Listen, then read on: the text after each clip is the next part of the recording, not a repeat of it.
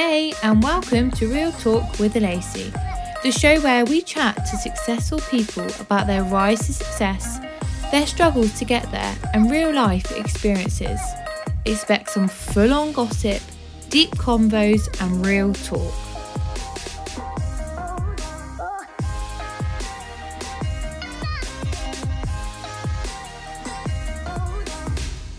So on today's episode, I have Will Manning joining us. He's known for hosting the late morning show across Capital Network between 10 a.m. and 1 p.m. He also hosts the official Big Top 40 on Sundays across Capital and Heart. He hosted the Jingle Bell Ball at the O2 and is also known for a mental health advocate and a qualified pilot, which not many people might know, but you are actually also a qualified pilot. We'll also get into that a bit later. So I'm so excited to chat with you. Thank you so much for coming on. Thanks for having me. Let's start right at the beginning.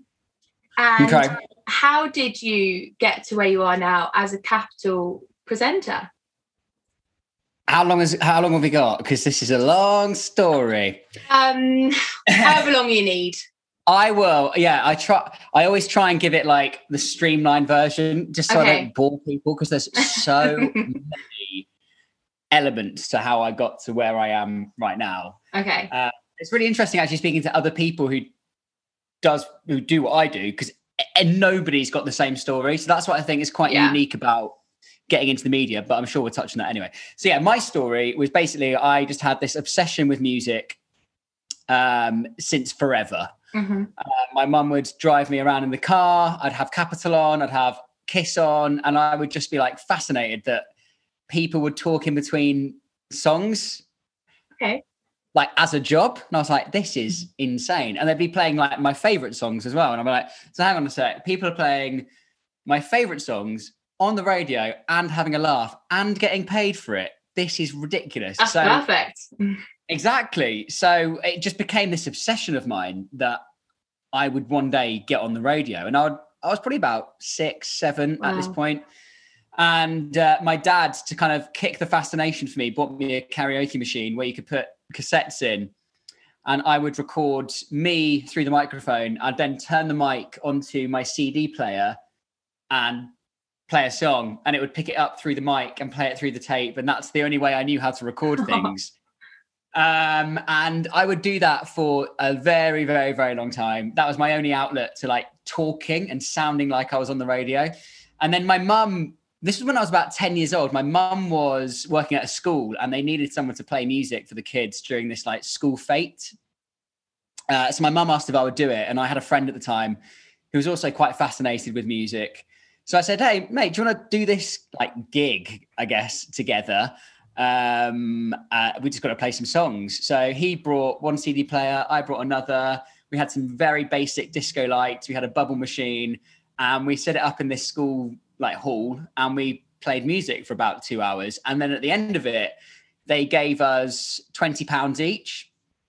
And I remember so vividly thinking, oh my word, as if I've just been paid to do this. Like all those people on the radio that I heard having fun, playing music, getting paid, I'm now nearly there. Yeah, I'm not on the radio, but I'm playing music and getting paid for it. This is ridiculous. And then I thought, well, hang on, if I ditch my mate, I'll get the 40 quid, not the 20 quid. So basically that was my first and last gig with him.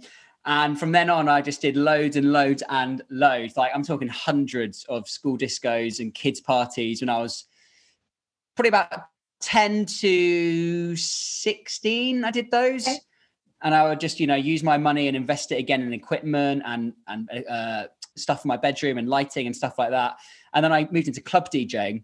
I became really fascinated with hip hop and R&B. I kind of had it in my mind that I would be this big hip hop and R&B DJ and have a mix show on Kiss. That was my big dream. Probably when I was about 12 to 13, big mix show on Kiss.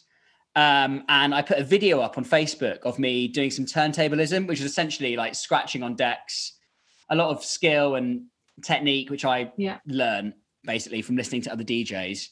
And this guy from the BBC had seen it and invited me in to do a pilot for Radio 1. And we spent about 6 months developing this pilot for a mix show. We presented it to the BBC. Their sister station, One Extra, heard it.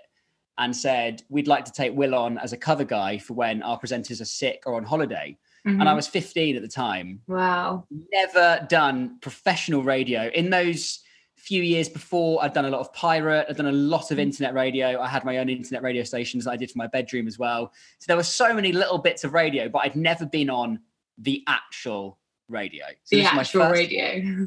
A national radio station, the BBC. I was 15. They were going to pay me and everything. So I'm like, yeah, let's do it. And I did that for a good year and a half.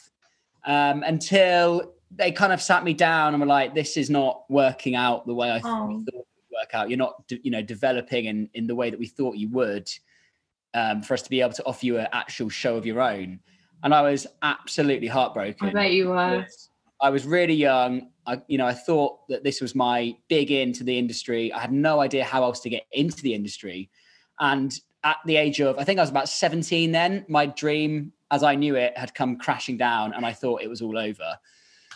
So, I mean, luckily for me, I was at college. I went on to uni, but I was really, really struggling. I was having a horrible time at university. I thought my career was over and I was really, really struggling to kind of think, how the hell do I actually get my career back on track? Like, how do I do this? Yeah. So I saw an advert online. I told you this was a long story, by the way. I saw an advert online from this media group called Bauer, who own Magic and Kiss and Planet Rock and Kerrang. And they had this national station called The Hits Radio, which was based out of Manchester. It was on Freeview. It had like a huge following online for like a very young audience. And they were looking for a new Sunday night presenter. It was free work, but it would mean that I would go in and record it in the building that Kiss FM was in. And the year previous, I'd done work experience at Kiss and met everybody on the team. I was there for a week, just like sorting out presenters' post and booking taxis and stuff. So I knew the people, and I'd done a lot of harassing on MySpace. So all the people knew my face and they knew my name. I'd done a lot of pestering. So I thought one day after I'd recorded a Hits radio show, I would go down and introduce myself and sort of say hi again, basically. And the boss remembered me and asked to hear my Hits radio shows. So I sent them to him. He replied and said, would you like to cover a show at the weekend on Kiss in a few weeks?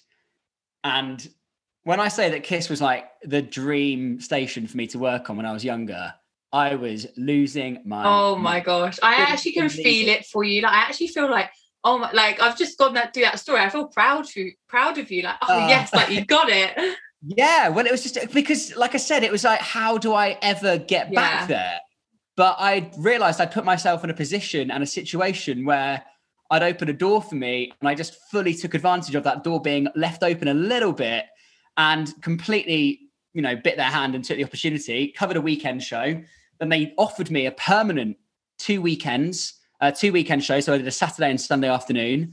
At the same time, the Hits Radio offered me a drive show. So I was living in Manchester Monday to Friday. I'd travel down the M6, do my weekend shows on Kiss, Monday morning, back up in the car. So I was doing that for about a year until eventually Kiss offered me the evening show. So I moved back down to London and I was doing 5 days a week on Kiss evenings, had a number one show. And then 5 years ago, Capital gave me a phone call and basically poached me and took me on for London Drive.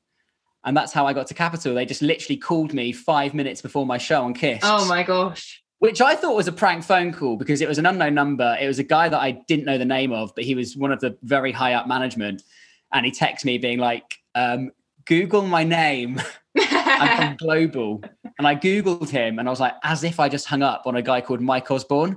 Who was like a really big deal. He poached talent. He looked for new talent to bring to Capital and bring to global stations.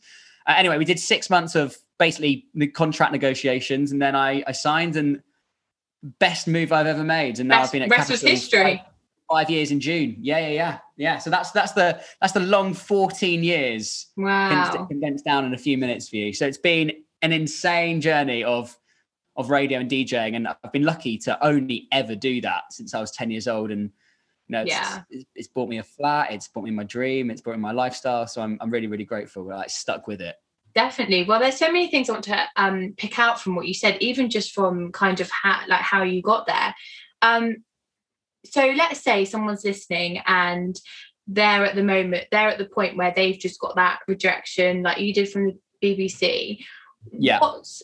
kept, so obviously you went to uni and you're thinking, oh, you know, what am I going to do? But what kept that drive going? What made you apply for that job that you saw in the advert thinking, am I good enough? Because that's a hard thing to do, to get rejected and then go and apply for a big thing. What kept you going to think, I'm going to apply for that? Number one was self-belief. Like, I honestly thought I had it in me to be, it sounds cocky saying it out loud, but at the time I was like, I think I have it in me to be one of the best broadcasters in the UK, and I deserve my shot at doing it. I wasn't right at the time for the BBC. I was very, very young. I wasn't living the lifestyle of that audience. It wasn't the right station fit for me, but I knew I had it in me to do this. This is all I'd ever done. And there was no way I could turn my back on it. Not only because I believed in myself, but also because I had no other skills really. Like, I'd gone to school and I'd done uni and I'd got my degree, but really I knew that this was what I was born to do. It sounds so cheesy, but I completely believe that I am here to talk crap on the radio 6 days a week and play like tunes. That is what I'm here for. And I was like, I just have to give this a shot. There's no way I can give up on this dream. And, you meet people along the way who are like, God, you're really good. Like, wow, you were made to do this. And then you're like, well, but how have I not got a job then? So you sort of go back to those people in your head thinking, right, they said it's the thing that I should be doing. I believe it's the thing I should be doing. I have to just believe that eventually this is all going to work out. And people used to say to me when I was 16 and I'd been ditched from the BBC that I shouldn't give up, because I was really, really close to. Honestly, they were like, look, you're 16. There's no way your career's over. Your career has barely started. Yeah. But I was really rushing life. I thought it has to happen right now. And if it's not happening right now, then it's never going to happen. But I learned then that you just have to wait for your time. And if it's meant to be, it will happen. And you just have to stick with that belief that it will. And luckily I did, because if I gave up, I mean, God knows what I'd be doing now, but I don't think I'd be anywhere near as happy as I am. That's for sure. No, I think a lot of it is self-belief, because it's so easy, not even just getting knockbacks like work-wise. If people are saying you can't do this, you can so easily listen to that and just give up. Whereas if you really kind of training your mind to think, actually, I can do this. If you have that passion and that self-belief, that's going to take you a long way, because that will give you that courage to apply to that. If you didn't have that self-belief, then, and like you said, I don't want to sound cocky, I think a lot of people are scared to have self-belief because they think, I'm not good enough, or I'm going to come across not being humble. But actually, no, have that belief, and it's really, really good that you did, because look where you are now. Yeah, it carries you such a long way. And I've had that self-belief since day one of me getting the school bus, and we'd have Kiss on, and I used to say to my friends, I used to turn to them and say, that guy talking, that is going to be me one day. And I would be laughed at, and rightly so. Like, you're going to laugh at that if someone says that to you. You go, yeah, of course, whatever. Like, you're going to do Kiss Drive. Yeah. And then, like, it must have been 7 years later, I was covering that Kiss Drive show. And that same school bus would have had me on, and other school kids would have heard me. And it's just like a mad 360. But yeah, without that self-belief, I would definitely not be here right now. So you've got to have it. Yeah. I mean, obviously, you've got to have the talent there as well. You can't just have the self-belief. You've got to have the fundamental skills and drive to push you through as well. But obviously, if you don't believe in yourself, no one else will. And you've got to present yourself in such a way that someone's going to look at you and go, I believe in this person. Yeah. So much so I'm going to give them an opportunity. Definitely. Like, if I went down to that Kiss office, recording my Hits radio show, and I was a little bit shy, a little bit bashful, there's no way they'd have given me a shot. Even if I did sound good, they'd have been like, this guy is just not cut out for it. They probably wouldn't have even asked to hear the stuff, because they'd have seen the way I presented myself and thought, nah, probably not. So yeah, you've got to be shoulders back. You've got to be confident in yourself that, yeah, I'm good enough for this. Definitely. So taking that then the other way, what was that moment when you got that phone call and was like, we'd really like you to come on, or even onto Capital, when you kind of went through your whole journey? What was that phone call like when you realised, shit, I've done it? Like, I've got Capital. Like, what was that like? Well, it was amazing on so many levels, because it's Capital, and it's the biggest commercial radio station in the UK, if not the world. Ever. And also I was in a really, really, really bad place at the time. during my Kiss show, I was not enjoying it at all. I was doing that evening show for about a year and a half, maybe even 2 years. And I was really struggling with the hours and the social aspects of it. I was living at home with my parents. I think I was 24, 23 when I started that show. And I really struggled with the whole starting at 7 p.m. thing, because I would get off the tube at Oxford Circus and everybody would be walking the other way at 5:30. They'd all be going home and I'd be going to work after a day of sitting around at my parents' house doing absolutely nothing with myself. And I wouldn't be able to see my friends. It was really, really tough. So I really struggled with the social aspect, and I was trying to keep a relationship afloat at the time, but I would get home at 11 p.m. and she'd be up at like 6 for her job. So we'd have like an hour before bed to see each other. So I was in a position where I was really, really looking to move on from that show. And I'd kind of aired that at the time to the management at Kiss. But I obviously didn't have any options to really kick up too much of a fuss, because I wasn't in a position where I could leave. Yeah. So it's kind of like a saving grace. It was like, okay, this is meant to be this phone call. This is here for a reason. So I was super, super grateful. And then they kind of gave me the opportunity to say which show I wanted to go to as well, which was like unheard of. But yeah, they were like, where do you want to be at Capital? And I was like, I want to get London home. I want to be that guy who's on in the car at 4 p.m. I want to be that drive guy that I used to listen to on my school bus. And so they gave me the shot of doing it. Wow. I bet that was a moment in your career where you thought everything that had gone through and having that setback at BBC and then going to uni, I bet you really thought, wow, okay. That I can feel that moment for you. I'm like, wow.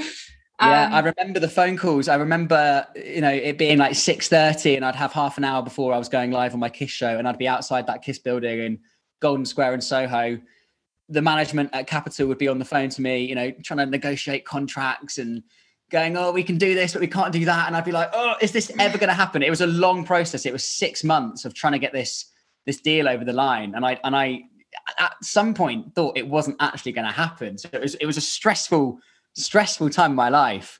But yeah, the day that I signed that contract, I was just like, oh, bring it on. And then I had 3 months off and got to go around America and Bali and stuff and just enjoy myself and know that a new chapter was coming my way and it was going to be a fun one. So what was your first show like? What was your first show? What was that like? Waking up on that morning thinking, wow, I'm on Capital now. What was that like? Yeah. I don't remember the day, really. I don't remember waking up. I remember the show. I was really, really, really, really, really nervous. I have actually heard back the show quite recently. Oh. Someone sent me a link on Twitter. I don't know how they found it. It's an interesting listen. I don't think I got very good at being on Capital for a good year. I think it took me quite a while to find my voice and find who I was.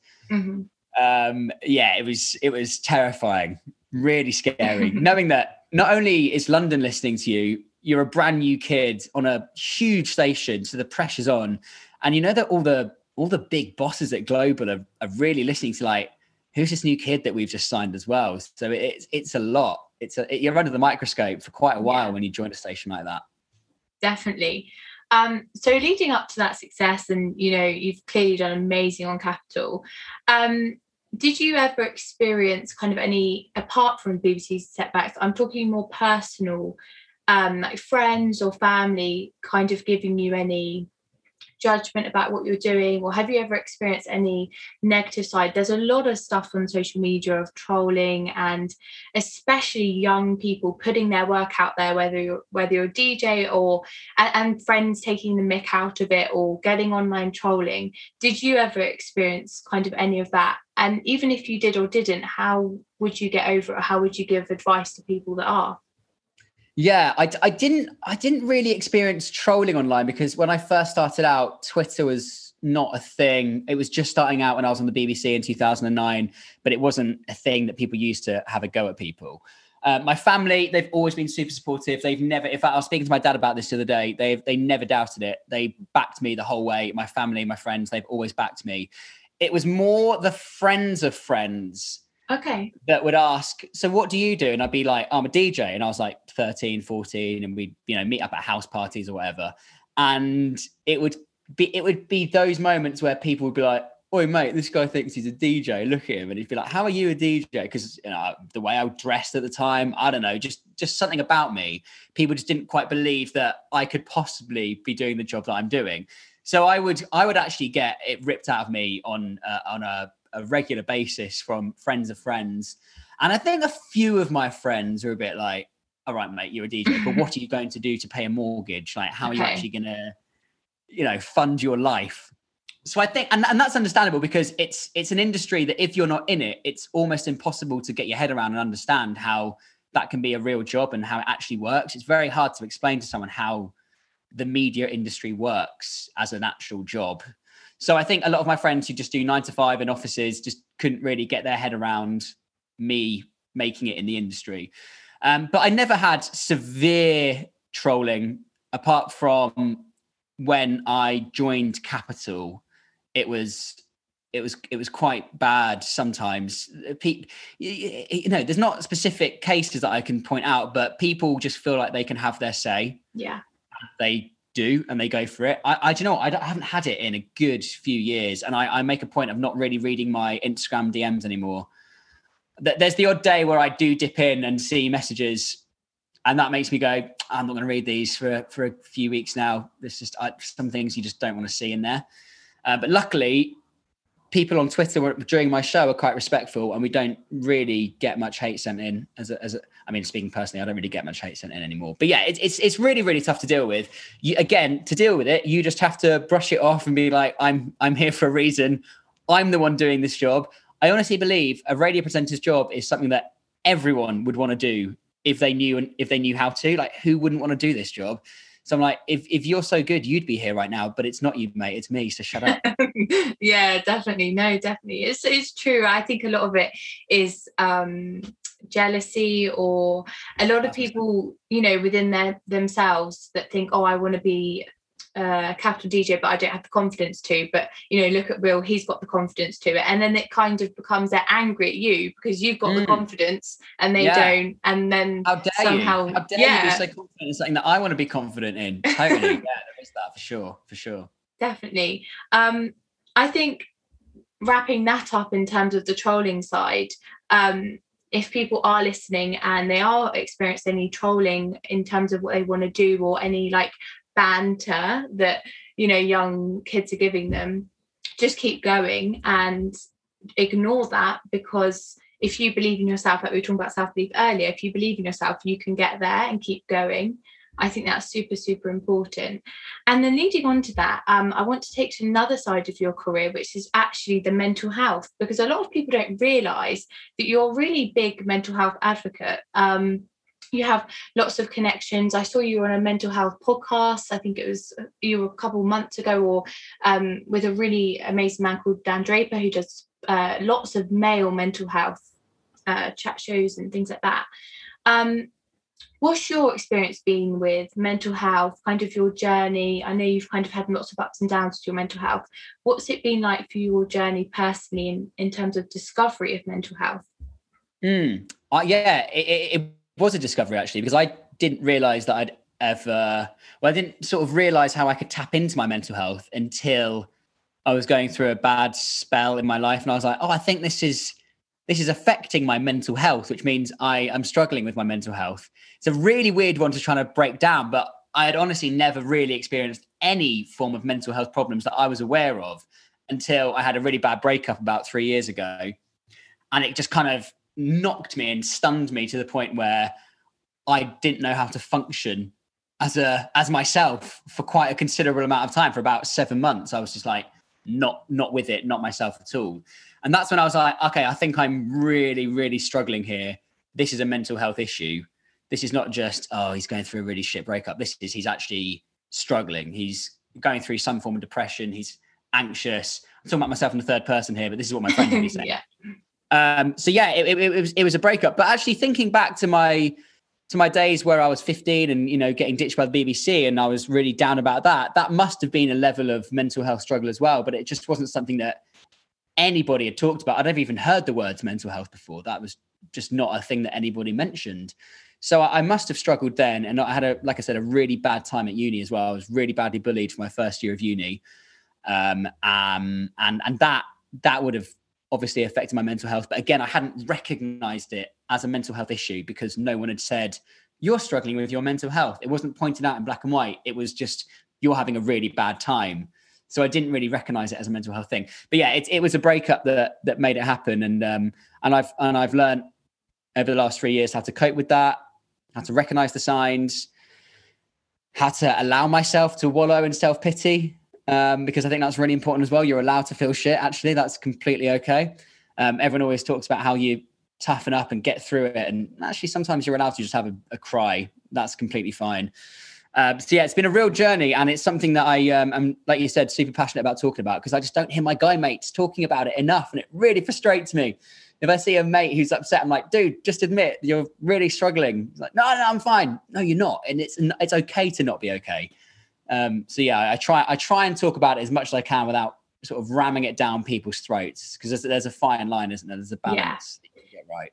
Definitely. And what you're saying about male point of view, there is still unfortunately so much stigma around phrases like man up and things like that, and not accepting that men can get upset, and especially the younger, I think, male audiences really struggle with talking with their male mates, because it's just not something that men are seen to do. You kind of always stereotype that women are more emotional and things like that, but actually men are too, and it's okay.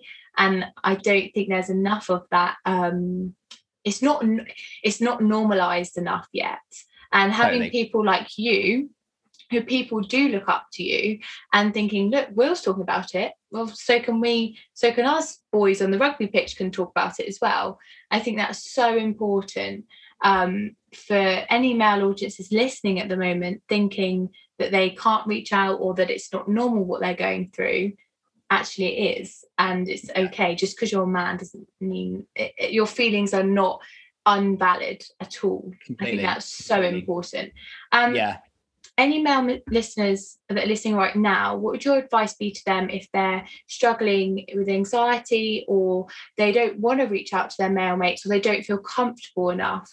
Could you give them any advice on how to reach out? Because a lot of people just don't know how. How do you reach out?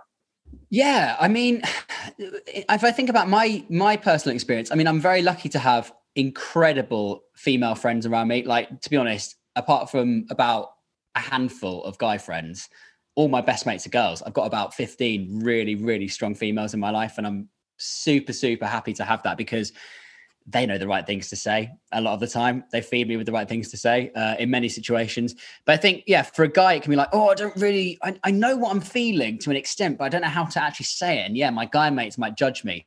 I think for me, though, I was that guy who kind of held it in. It took my friends taking me out for a lunch to be like, okay, you're not yourself, what's wrong?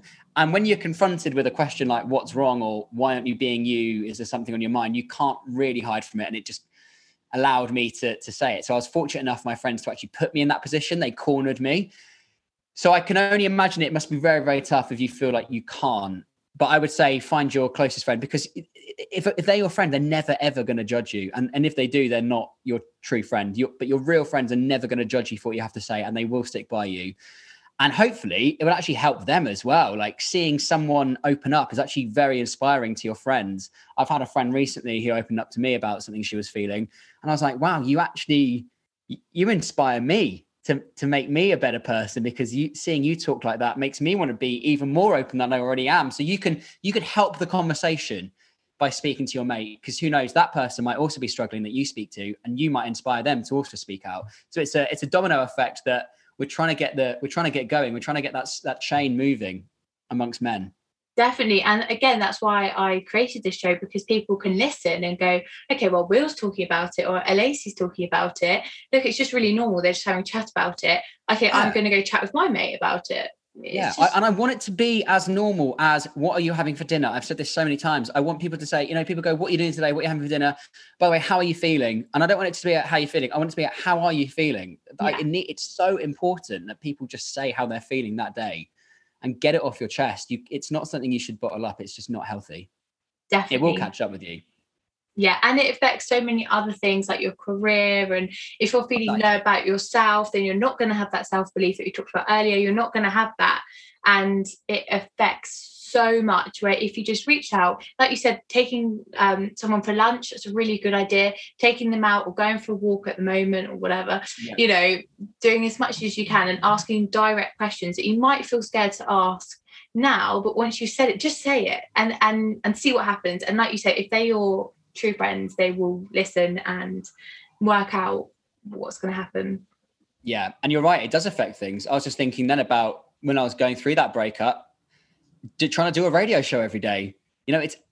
People don't think about, I mean, this is not a pity story here, but people don't think about how hard it actually is to be entertaining when you actually feel shit. The last thing you want to do is go into work and entertain millions when you can't even make yourself happy. And there was a point where I was I remember crying into my breakfast one morning before work, thinking, I can't go and do a radio show in a few hours' time. This is just not even possible. I mean, I did go and do it, and God, I don't remember those shows because I was just an autopilot. And luckily enough, I've been doing it long enough where I can just put the microphone up and say things in the right order with a smile on my face, and it sounds good. But I'm not doing the job to the best of my abilities. Definitely. So I owed myself to have that chat so I could actually help myself in my job as well, not just in my head and my personal life. Yeah. And when you were going through that, when you were crying into your cereal, you probably didn't realise that it was affecting it as much as it was. You probably just thought, oh, I'm just feeling low and I'm just doing rubbish at my job at the moment. But you didn't realise that actually, no, this is serious. And as soon as I go and talk to my mates or do something about it, then it'll make my job better, more enjoyable. And I won't be crying into my cereal anymore. Yeah. Well, I was lucky enough to have, one of my best friends is my producer, and he was in the studio with me the whole way through that breakup. And he was the one that took me to lunch with another presenter at Capital. And I was lucky enough that they were seeing the signs. They saw me every day. They noticed it. So I was lucky to have them seeing me on a daily basis to see how I normally am versus how I was then. But, I'm sure colleagues and bosses would pick up on the same as much as they did. They see you on a regular basis. Definitely. And I really want to touch, if it's okay with you, on your breakup, because I know that, like you've already said, that was such a big start to your mental health journey. And without that breakup, you probably wouldn't be where you are now in terms of your mental health and things like that. And there's a lot, again, of stigma about males when they break up with relationships and how women are the emotional ones and the men should just get on with it, however the breakup happened or however it went, it's always a stigma that the male should get over it and the female's the emotional one, when actually people don't realise that obviously men get affected by breakups too. So what would you say about any boys that are going through breakups at the moment, or the whole stigma around men and breakups and how it affected you? Well, it's the same as mental health. It's just so important to talk about it. I think a lot of guys are like, maybe embarrassed, especially if they're the one that has been dumped. And it's not something you really want to own up to, is it, in your friendship group, really? But it's life. It happens. And you just gotta embrace it and be able to talk about it in the same way. I would say that breakup has actually kind of defined who I am now. I'm really grateful for it, because without that, A, I wouldn't recognize my bad mental health days. And B, I wouldn't have picked myself back up and become the happy person I am now. I'd have just been living in this kind of unhappy state that the relationship was in at the time. So it needed my ex to go, this is over. You're going to feel shit for about 7 months. And I'm really sorry about that. But trust me when I say, at the other end of it, you're going to feel so much better for it. So I owe her that big time. Yeah. But yeah, it's nothing to be ashamed about. And yeah, men don't talk about breakups enough. It's a weird one, isn't it? It is. I think I'm just such a heart on my sleeve kind of guy, and I'm a very open book that I've never really hid away from talking about relationship-y kind of things anyway. So I've kind of been lucky in that sense. Again, having friends as girls, they've kind of allowed me to talk about stuff like that and feel like it's completely normal, because obviously that's what girls do so much. I'm immersed in that kind of environment where I think this is just the norm anyway in terms of breakups. Definitely. And me personally, again, I went through a breakup, and I 1,000,000% would not be doing this interview right now if I had not gone through that at all. 1,000%. So I think if you're in the midst of a breakup right now, just know that you will get through it, and everything happens for a reason, and you don't know what's around the corner. Now that you're not with them anymore, you don't know what's around the corner. Definitely. So I want to go back to something more positive now, and something more exciting, something that we haven't seen in a long time because of Corona, but we don't want to talk about that too much. But what was it like hosting the Jingle Bell Ball for you? Because obviously that's a huge moment in your career. I'm a total fan of I've been to all of the Jingle Bell Balls, absolutely adore them. But what was it like for you hosting that in the O2 with that audience? And again, take it back to your career. I bet that was a pinch me moment of going, look where I am. Were you there for the one I did? Yeah, definitely. Oh, wow. Yeah. When was that? 2019, right? 2019. It was one of the because there wasn't one in 2020. It was the last one.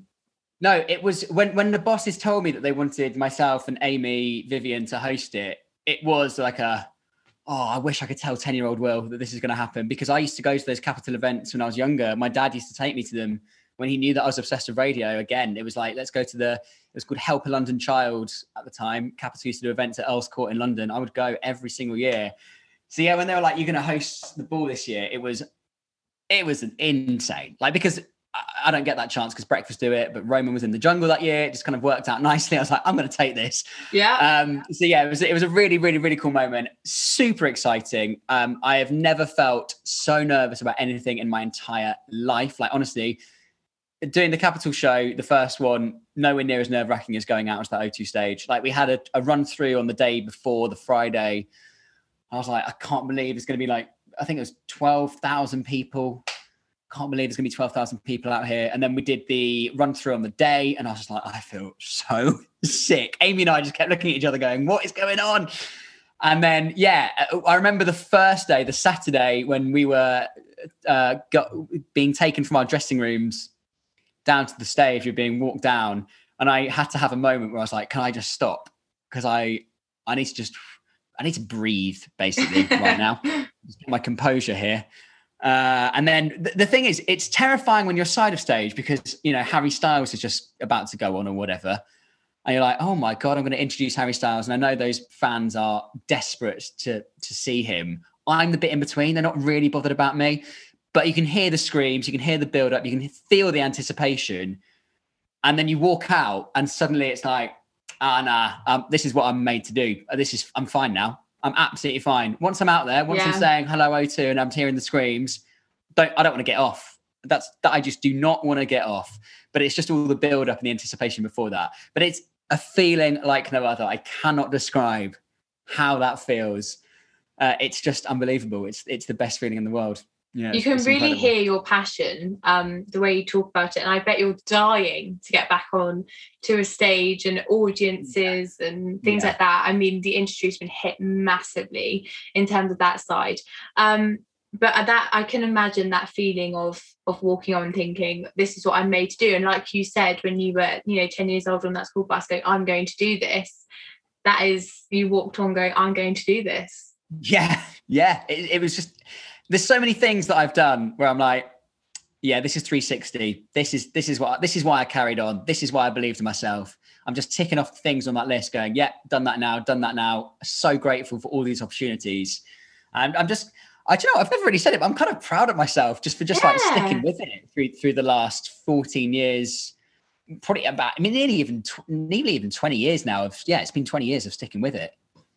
And you should be proud of yourself. So many people, again, like we said earlier, I was speaking to another guest I had on yesterday, and he was going, I feel weird to say I'm proud of myself. But no, why? You should be proud of yourself, because, you know, I know you don't want to sound cocky, and I get that. And there's a fine line between being arrogant and being really annoying and being really proud of yourself. But you should be proud of yourself, because you look at how far you've come and think, yeah, I've done that.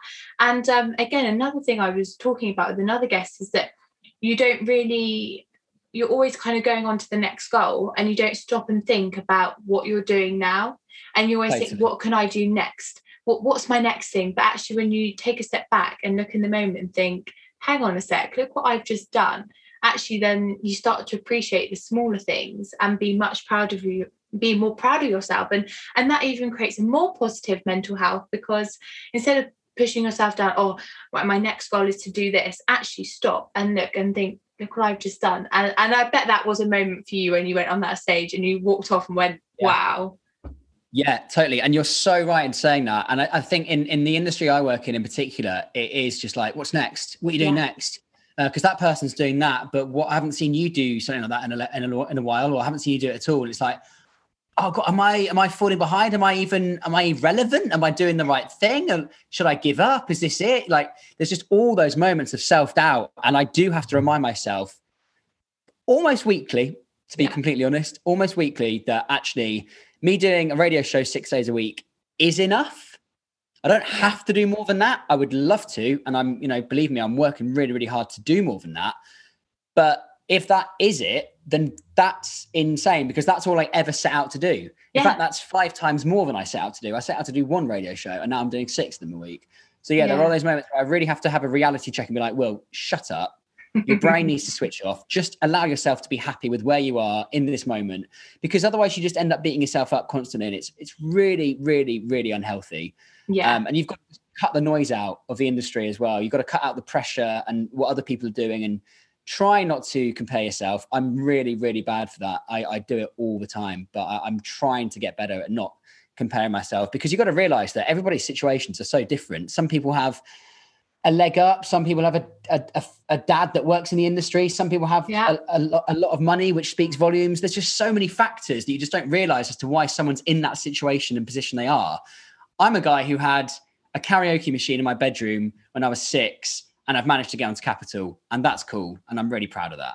Yeah, and you should be so proud of that. And we shouldn't tell people not to be proud of themselves, or to continually say, be humble, be humble, but also be proud of yourself, because it's big achievements. And that's how you then get into the mindset of comparing yourself and thinking you're not good enough because you've not reached that goal or whatever. So if you are listening and you are feeling like, oh, I haven't reached that goal, or I'm comparing myself to somebody else in the industry, or they got the job over me, take a step back and think even applying for that job is big enough, or even you don't, like you said, you don't know what situation that other person was in, and actually just be proud of yourself for where you are now. I think that's super important. Totally, completely agree. Also, another topic I'd like to explore with you is social media, because social media is huge at the moment. It's all about, social media, whatever, especially during COVID and lockdown. A lot of people's, even my screen time is insane. And I'm looking at it and going, no, this needs to stop now. Because when you're bored, you just pick up your phone, don't you? And you scroll and things like that. Well, your social media, again, is a really positive place, I would say. If I go onto your social media, it's very positive, and it's not I wouldn't go onto your page and compare myself to you. I just think your page is really positive. So guys, if you're listening, go check out Will's Instagram. It's super positive.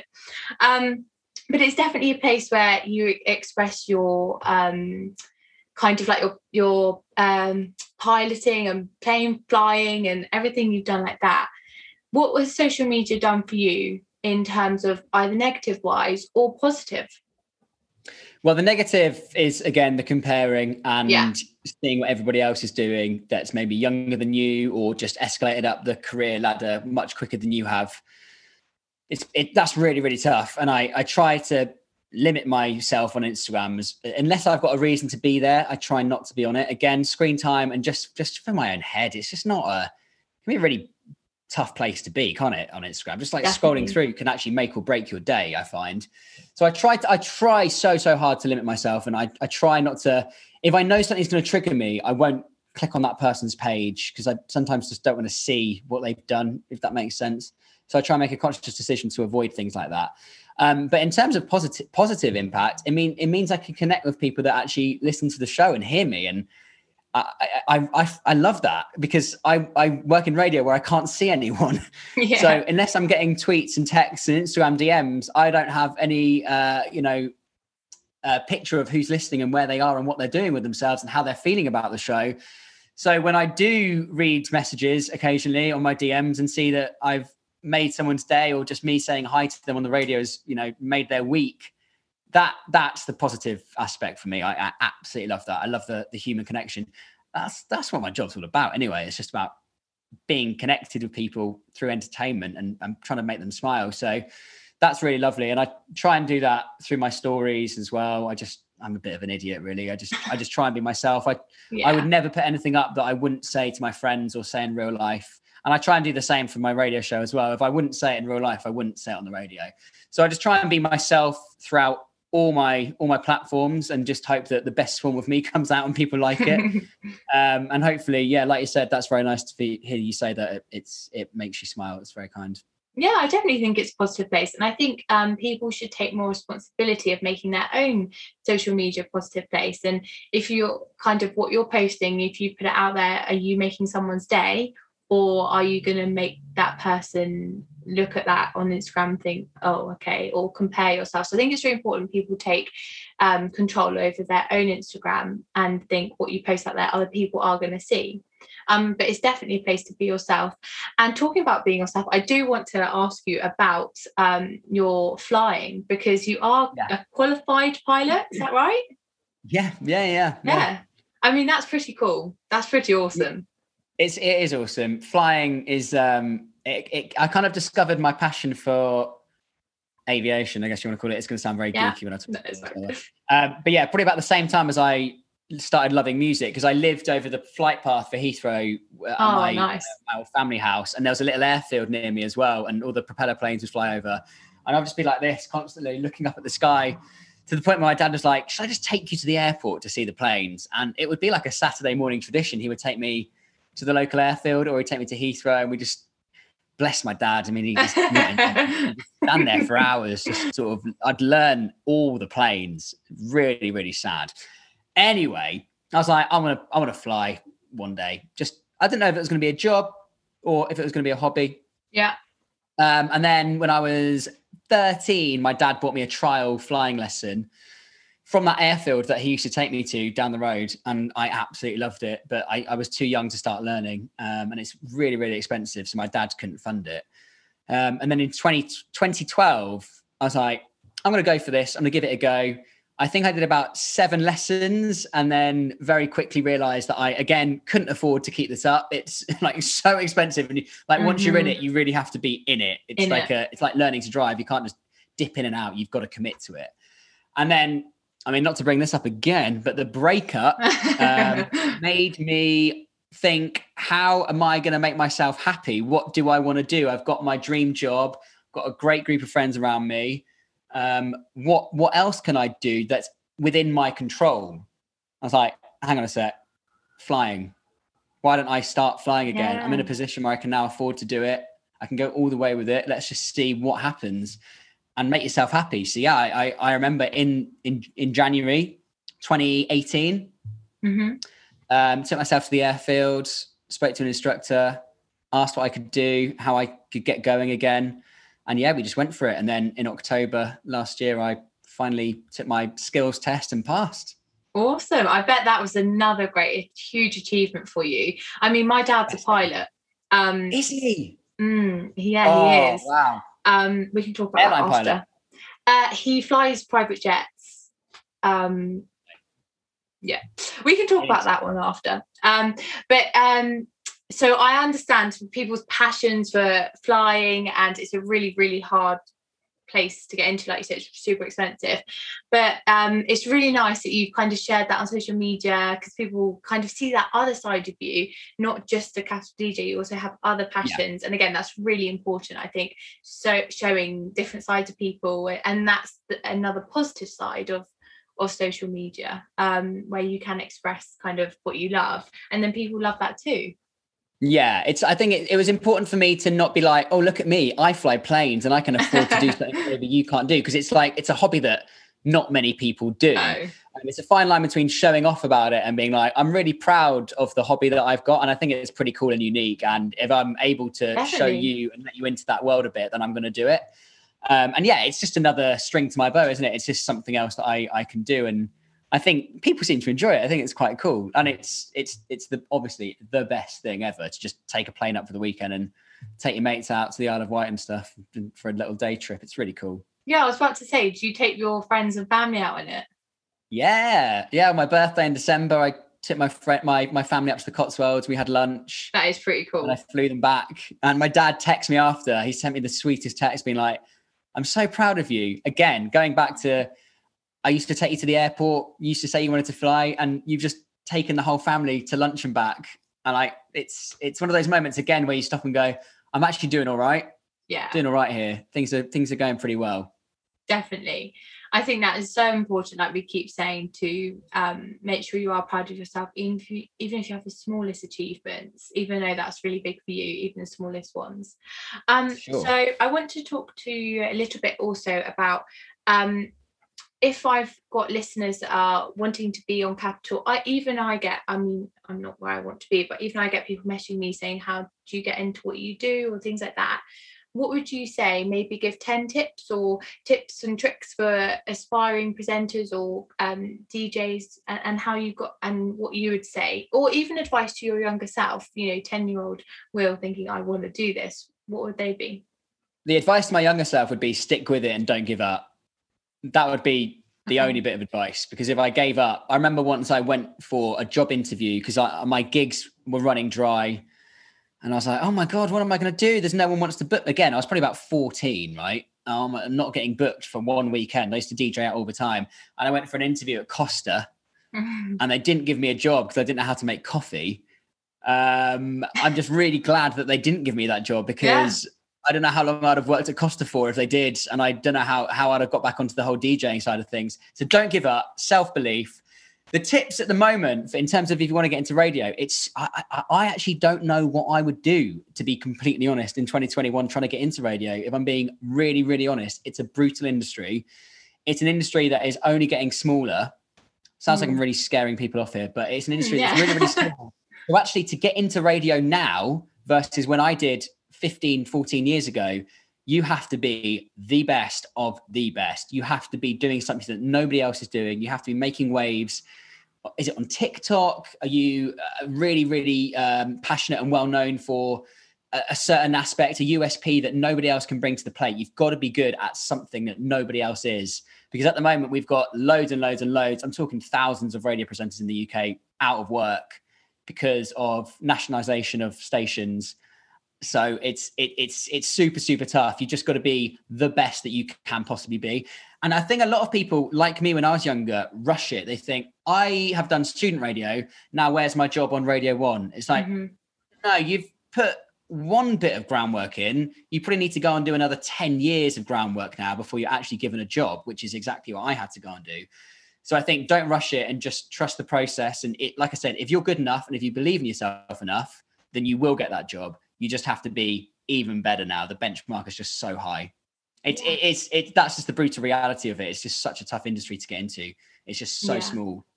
Definitely. But if you are listening and you've just gone, shit, I won't go for that radio job anymore, keep going. Yeah. And if you do, at the end of the day, there's got to be the next one of me somewhere. Like, I'm not going to be on Capital forever. So there's got to be the next one. And it could be you. Why can't it be you? Believe in yourself and be amazing, and it will be you. Yeah, definitely. That's advice I'd also give too. I think that's it, Will. I think I've got everything I wanted to get out of you. Thank you so much for coming on and chatting with me.